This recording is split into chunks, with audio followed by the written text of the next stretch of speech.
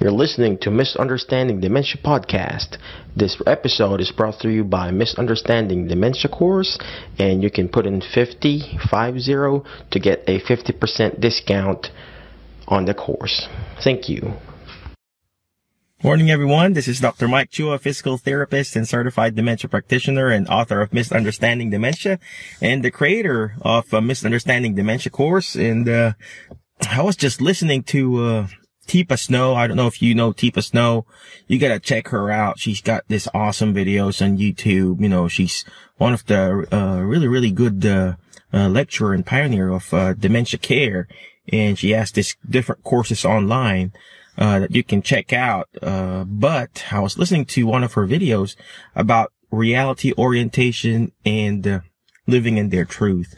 And sometimes, most of the time, us caregivers, we keep on telling our reality to our patients. And if this patient is looking for her mother, and then you keep on telling that patient, hey, your mother's dead for 20 years now, guess what?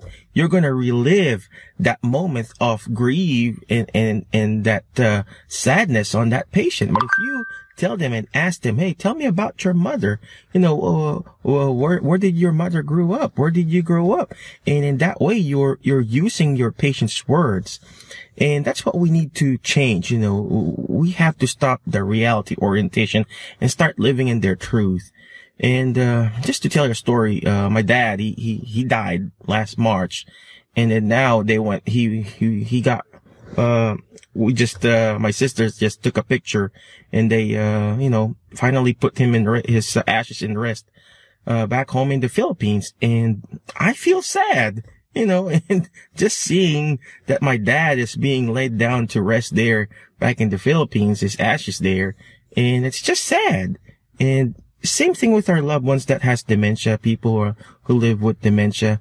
If you keep on reliving and telling them that their loved ones are dead or they're not in the same house, guess what? They're just going to get confused. They're just going to get, good morning, Miss Karen. They're just going to get confused. They're just going to get sad and grieve again. So live in their world, you know, live in their truth, and try to disregard that reality that we have.